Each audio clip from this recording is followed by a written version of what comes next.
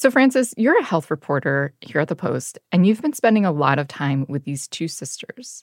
Why did you want to do a story about them?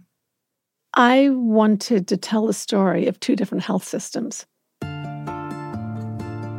The United States is such a mystery. We spend more money per person than any other country in the world on healthcare, and yet life expectancy here is dropping. And I learned about Portugal, and there life expectancy is going up, even though they spend about a fifth of the amount per person as in the United States.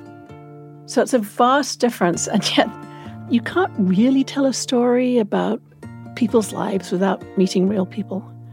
And I was lucky enough to come across Lucilia and Lourdes Costa. One lives in Portugal. Hola, Lucilia. Okay. It's Frances. Okay. Thank you. You're welcome. Hi. Tell me, how long have you lived here? And the other lives in the United States. I'm the older sister. And they both suffer from the same disease, rheumatoid arthritis. Sometimes I call her just to cry because she understands what I feel. My pain, my emotions. Almost every day or two, every 2 days I call her. And it was through them that I found a way of telling not just the story of two sisters, but really of two very different ways of looking after people, of caring for people. From the newsroom of The Washington Post, this is Post Reports. I'm your guest host, Alana Gordon. It's Thursday, November 9th. Today, a tale of two sisters, two countries, and two health systems. We talk with the Post's Frances Steed Sellers about her journey into their lives, one in New Jersey. I've been sick for many years with that doctor. The other in Lisbon. All those different doctors work hard to keep you as well as they can. They care about me. We examine what their different experiences might teach us about how to live longer, healthier lives, and why too many of us here in the United States are dying too soon.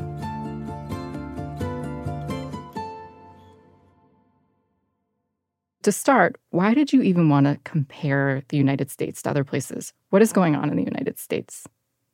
We've seen a drop in life expectancy in the richest country in the world that's very, very dramatic. And it isn't only COVID. COVID cost many lives in this country.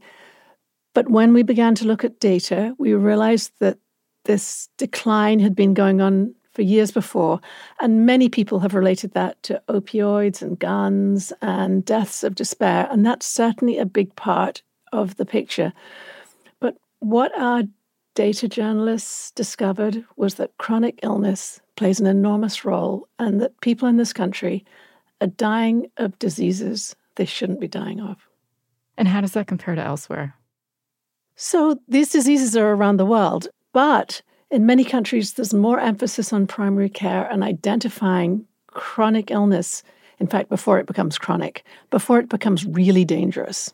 So why did you decide to focus on Portugal? Portugal is one of the countries that people describe as positive outliers. They spend far less than the United States on care altogether, about a fifth of the amount per capita, but they're doing very well. They're living longer than we are. And the key thing there appears to be a focus on primary care and community health. They're really looking after people before they ever get to hospital. So tell me about Lucilia and your trip to Portugal. I went to Portugal hoping to meet with two sisters, Lucilia and Lourdes. They'd both lived in the United States, but Lucilia went back to Lisbon where they'd grown up, in part because of her health problems. And when I got to Portugal, I got together with my colleague, Catarina Fernandes Martins, and she's Portuguese. And she took me to meet Lucilia, and we went to her house, a tiny little apartment in a suburb called Amadora. Puffing a little as I'm reaching Lucilia Costa's house here, her apartment. And it has small winding streets and, those hilly roads of Lisbon with wonderful views. And many people have their laundry hanging out, brightly coloured towels and shirts and other things, and people working on their cars as we approach Lucilia's house. And I'm reminded of the benefits of walking up these hills, which we've been learning about since coming to Lisbon. People are sitting outside here, right on the street, drinking morning coffee. And Here we are. Let's hope that works. I didn't realize that inside there were steep stairs. And she didn't answer right away, and it took a while, and I realized she was coming down those stairs, and that was a difficult thing for her to have to do. Mm-hmm. Obrigada, obrigada. Thank you. Hi. And she greeted us with such joy and took us up into her apartment. Here we are in your kitchen, and your rheumatoid arthritis stops you from eating some foods. Is that right? I eat bananas and lemon, but I can eat apple. Apple. But I see ginger. It's very healthy food. Yeah, because the gastroenterologist say you can drink tea with ginger. Because it's really good for your stomach. And then Lucilia took me into her bedroom. It was tiny, but right beside her bed was a big box of drugs. And we sat down together and looked through them. The methotrexate comes from the specialist, and that's free. Drugs for her condition. Her rheumatoid arthritis. It's painful. Sometimes I cry all day and all night. 2 days. So painful. 3 days. And I can move. And she told us that sometimes her pain was so bad that she had to crawl from her bedroom to the bathroom. And I'm looking, when you said you can't go to the bathroom, it's maybe 10 steps if you were striding, and it's so painful. Yeah, como se diz, gatinhar? You go on your knees. Yeah, because I have so many pain in my foot. Yeah. Rheumatoid arthritis is an autoimmune disease, so the body, in effect, is attacking itself. And it takes different forms with different people. But one of the characteristics is that they have bouts and very unpredictable bouts of pain. What does it mean if their symptoms go unchecked? The problem with RA and many other chronic diseases is that if symptoms go unchecked, the disease can actually damage the body in a permanent way. So by giving treatment, you not only alleviate the immediate symptoms, but you prevent the progression of the disease. So this is just a very difficult illness to have, and there can be flare-ups, and it also sounds like there's a lot of complicated support that someone might need to manage all of this and really live a full life. What else did Lucilia tell you about how she and her sister are managing this? They were diagnosed 15 years ago, and both were living in the United States at the time. When these things started, you were living in the United States, weren't you? Yes. You went to the United States to live? Yeah, for 12 years. For 12 years? I work in a restaurant for 12 hours. Right. After that, I work cleaning houses 4 a day. And there was no health insurance? No. Okay, no. And for Lucilia, the diagnosis was very dramatic. She developed what she thought was pneumonia. She was taken into hospital. And I feel sick and sick. And I say, I need to go to Portugal because here, without insurance, I don't have possibility to pay. And so I come to Portugal. So you came home to Portugal because of your illness? Yes. And after Lucilia came back to Portugal, she entered this extraordinary primary care system, and she's very moved by the people who look after her in Portugal. Mm. She talked a lot about her doctors. Dr. Frederico is for the rheumatologist. Mm-hmm. The Dr. Tiago is the psychiatric. Mm-hmm. I have Dr. Pedro is for the gastro. So the hub of her doctors is her primary care physician. And then there's a gastroenterologist, a psychiatrist, an internist, they are so sweet with me. Yeah. All those different doctors work hard to keep you as well as they can. And she's close to all of them, but the primary care doctor is really the person who is holding on to her records and making sure she has appointments with those other doctors, but keeping the records centralized so that somebody is in charge and knows when one doctor says something, it's coordinated with the other doctor. So I feel like this is the time when I want to zoom out and be like, how does healthcare work in Portugal? What a great question. How does healthcare work in Portugal? The story really begins in 1976 when, with the arrival of a new democratic government and a new constitution, the Portuguese developed a right to healthcare, a right to access universal care. And many people look back and think that the health system that was born then was really a mark of enlightened thinking that they cling to. It's imperfect now. It's always been imperfect. And I don't know of any country that thinks its healthcare system is perfect. There is also private insurance, and certain people who work, for example, as civil servants, can access what are called subsystems and pay part of their salary to have a supplemental form of healthcare. But the National Health Service, the thing that was born in 1976 and has been through several reforms since then, is really the backbone of everybody's care. So how does that translate then to the ways that Lucilia gets her healthcare and in terms of the costs? Her costs are minimal. There are some co-pays for medications. There have been times when she has gone to private doctors because of delays or other problems. But essentially, she doesn't worry much about money in terms of her care. Her actual illness worries her, but she can be treated without it depleting her resources. So it sounds like what you're saying is there's a lot of doctors too and healthcare workers and personnel like helping to coordinate her care because it can be complicated. And you were mentioning that Portugal has this kind of safety net universal system, but a key part of it, from what you were saying, has to do with primary care. So what does that mean in Portugal? How does it work?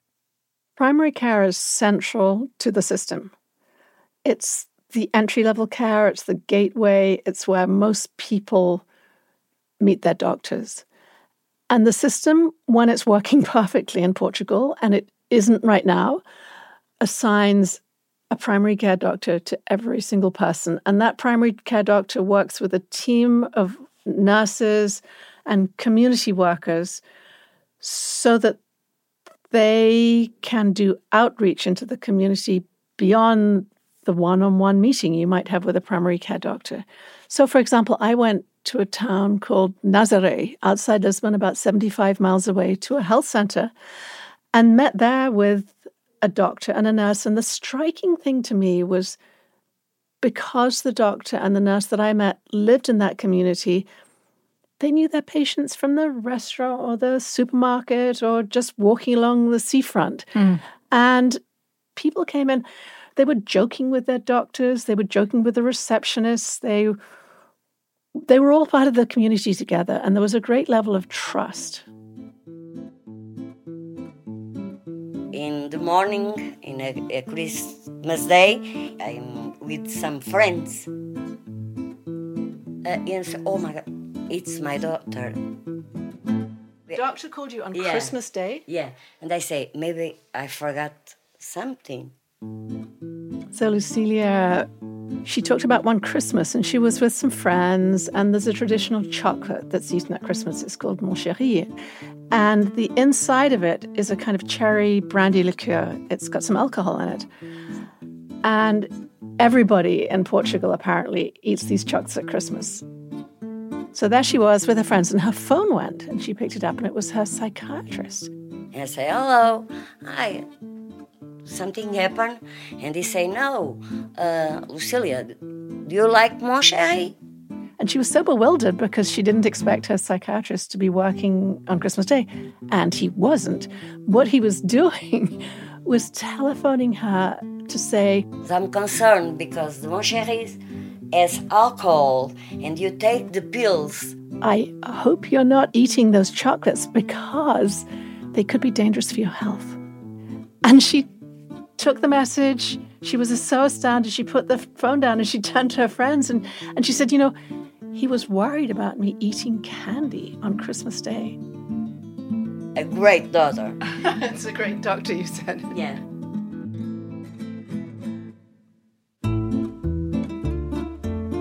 After the break, we compare Lucilia's experience in Portugal with her sisters here in the United States. We'll be right back.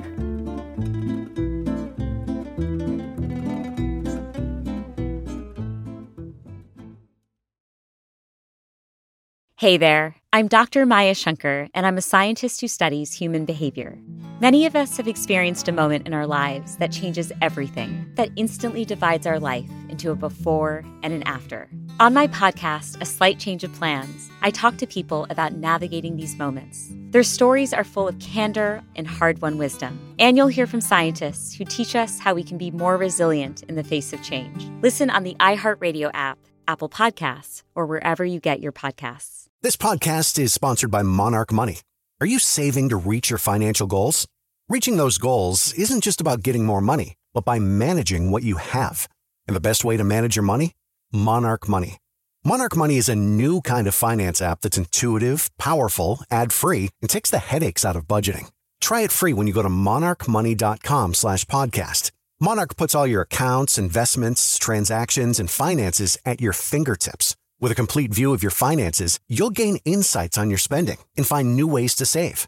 Plus, Monarch lets you customize your dashboard, collaborate with your partner, set custom budgets and goals, and track your progress toward them. See why Mint users are turning to Monarch Money and loving it, and why the Wall Street Journal named Monarch Money the best budgeting app overall. Get a 30-day free trial when you go to monarchmoney.com/podcast. That's MONARCH money.com/podcast for your free trial. monarchmoney.com/podcast. Francis, let's get back to the United States. I want to learn more about this other sister, Lucilia's older sister, Lourdes. She's been living in the United States. She stayed. And again, they both have the same autoimmune disease, rheumatoid arthritis, which is just really difficult as is. So with her experience here, what happened? How did her path diverge from Lucilia's experience in Portugal? The two sisters were diagnosed around the same time. And Lourdes' onset was very different. It was slower, but still very painful and very unpredictable. And that's one of the problems with this disease. She sought treatment without insurance. As we all know, if you go into the emergency room, they have to stabilize you. You get immediate treatment. And she resorted to that. And one of the problems with that, from the system's point of view, is that it can cost as much as 12 times as much to treat somebody in the ER as in a primary care setting. 12 times? 12 times. So there's a huge waste of healthcare dollars in this country with people doing that. And the other problem is that when you leave that emergency room, they can try to link you up with doctors, but if you don't have insurance, how are you going to pay for that? So the temptation is to take the treatment from the ER and then go home and carry on from day to day as you did before. And I think that's largely what Lourdes did. And the problem not only is systemic, it's also for the patient, because rheumatoid arthritis, like many other chronic diseases, respond to the medication, not only alleviating the symptoms of the moment, but it also stops the disease from progressing. So you really need to be on a program of treatment in order not to let the body be damaged by the disease. So you mentioned that both sisters were here in this country and Lucilia went back to Portugal. So I'm curious why she went back and why Lourdes stayed in the U.S. They both came to this country in search of better economic opportunity. And I think it's still true that Lourdes feels it's important to send home money. She supported her mother, a child she left behind in Portugal, in fact. and sent as much as $250 a month at some points. Lucilia, she went home, I think, looking for stability partly. But when you meet Lourdes, you meet a woman who's in love. It's very obvious. Oh. He's the best friend, the best person in the world. He do everything for me. When I'm sick, he sometimes give me food, give me shower, take care of me. She now works for a Portuguese-American restaurant. She's been with them for a long time, and she has a very understanding boss. Earlier on, she was cleaning houses and looking after somebody, an elderly man in his house. But none of these jobs have come with insurance. And so Lourdes has sought private care when she felt she could afford it, or she went to the ER. It's very expensive here. For many, many years, I have no money for pay insurance. It's a lot of money here. And when you think about that cost, and you're describing her pretty disjointed care, going to the emergency rooms, what happened? So she patched together her care, and eventually, about 5 years ago, a doctor had said to her, and he said, let me tell you something. Go over there. You should go back to Portugal and get care there. They have a good rheumatologists and cardiologists. The insurance over there, you can do that. Go. And then I talked to Beto. I said, Beto, I have to go to Portugal. If I stay here, I die. And that's just what she did. I just want to pause for a moment to digest that the medical treatment that a doctor here is prescribing somebody who doesn't have insurance or stable insurance here in the United States. The advice was travel to Portugal to get your care? As extraordinary as that sounds, it's not that unusual. I've talked to other doctors since who have patients who get medication from Canada or elsewhere. So it's happening. But she, I think, is a sort of extreme example. She looked for fares to return to Portugal in the off-season so that she wasn't spending too much money on the fare. And of course, she wanted to see family too. There was a double benefit. Sure. When she got to Portugal, she paid a small amount, 65 euros, I think, to access private treatment there. And here's another extraordinary thing. She not only saw one of the top rheumatologists in Lisbon, but while she was there on her trips, she also got screenings. She got a mammogram, she got a colonoscopy. She basically got all the screenings she hadn't been able to afford in the United States, and then came back. So she made several trips. This was shortly before the pandemic, and felt stabilized. And she told me, she said, I don't know what I would have done if I couldn't go back to Portugal because I was really, really sick. When I go there, that is the best thing I did. My God, I'm in life because the medications work with me. So when she comes back from Portugal, she brings back many months' worth of medication. And then she'd get to the airport in the US just hoping they'd let her through. I say, please, I have to take this from America. Things are better now that she's 66 and Lourdes is eligible for Medicare. But I found out that even so, it's complicated and sometimes her medications are delayed. I don't have any now. I'm waiting for the insurance to approve more. That's why I have pains. Nobody can imagine the pains. It's terrible. This seems like Portugal has it figured out, and the United States needs to kind of get its head out of the ground and look outside of its borders for some answers. But at the same time, to be clear, Portugal's a very small country, and the magnitude and the variation and diversity in the United States presents a whole different ecosystem.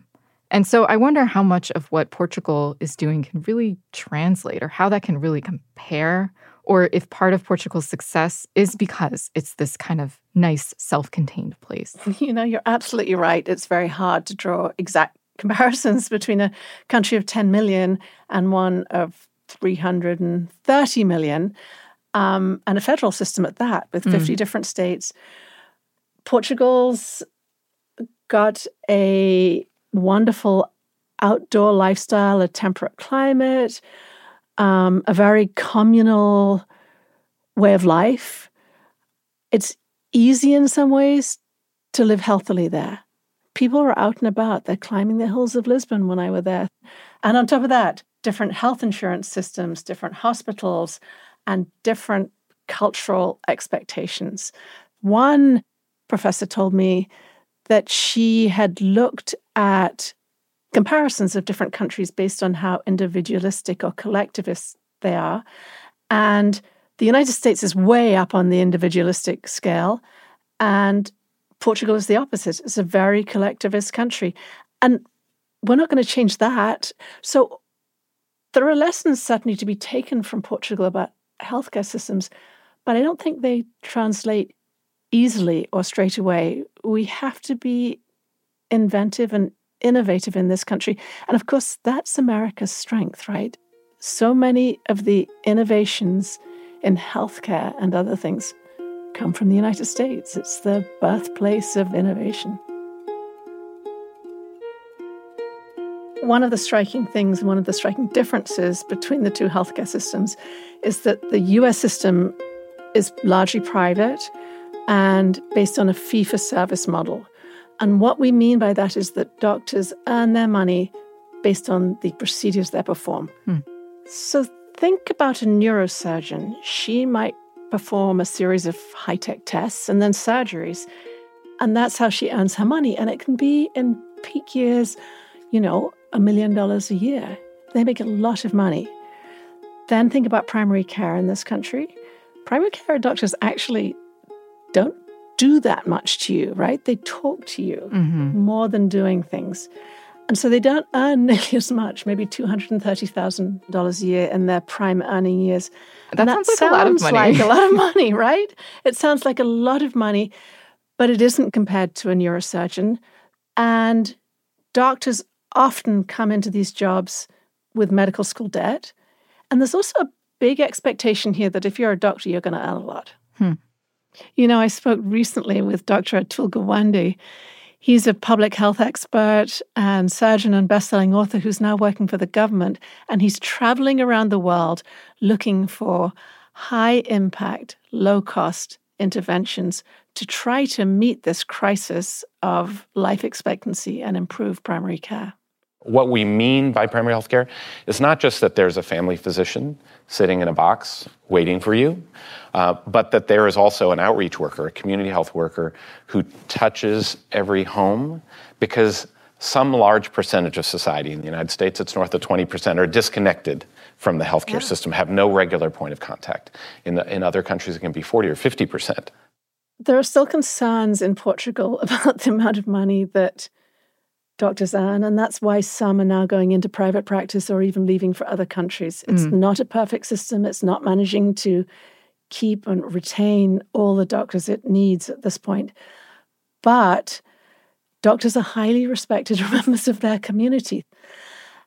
They have a certain sense of pride in what they do. They know they're valued. And I think there are reforms now underway which will try to increase salaries. That's going to be key. But no doctors in the public system in Portugal make anywhere near the amount that doctors can do here. So the differential between a primary care physician and a specialist is far less. So it sounds like the incentive structure here is not built in favor of primary care, but the benefits to people's health and how long they live, or how soon or not soon someone suffers from life-threatening complications from a chronic illness, that primary care really is a big part of what Portugal and some of these other countries that you looked at is doing. So can the U.S. consider adding more primary care doctors? Is that something that is being considered here as a way to address how costly this health system is to the system itself and to the country and also to people's health? There are decades of research in this country showing how important primary care is to life expectancy. So this is not earth-shattering new news. This is not new news.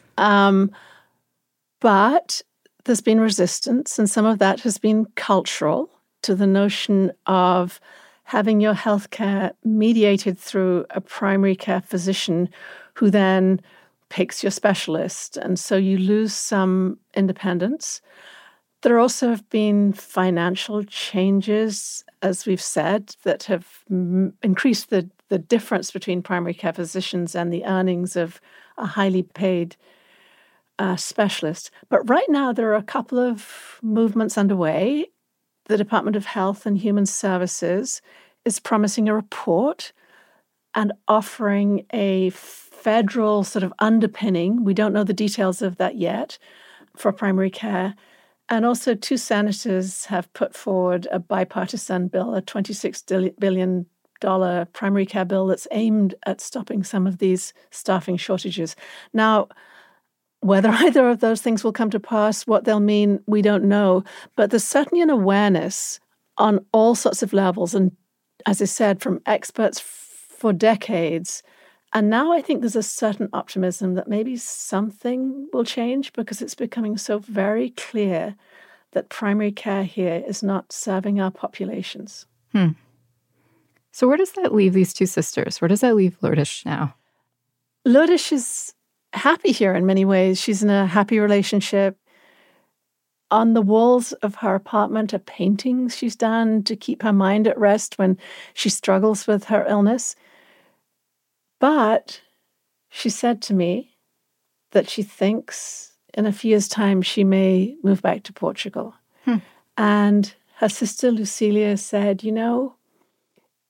she feels convinced that whatever she gives up in terms of earnings, she will gain in terms of family and medical care. And I think they both look forward to that, even though the future is still uncertain. Olá, Zília. Como é que estás? The 2 of them stay in close touch. For now, it's on video calls. How do you feel today? The same, always the same. And you? I feel much better today. You went to the doctor last week? Yes, the primary doctor. I feel a lot of stress and the fears come again. I'm sorry about that.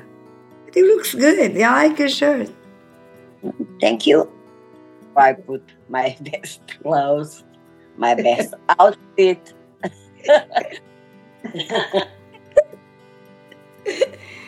Everything goes to be well. Takes time.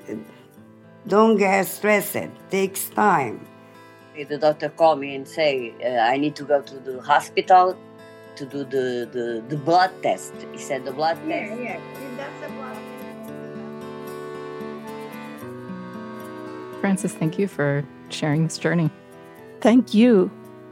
And thank you to Lucilia and Lourdes, who shared their stories with us. Bye. Beijo. Beijo. Kisses. Stay safe. Ciao. Be safe too. Ciao.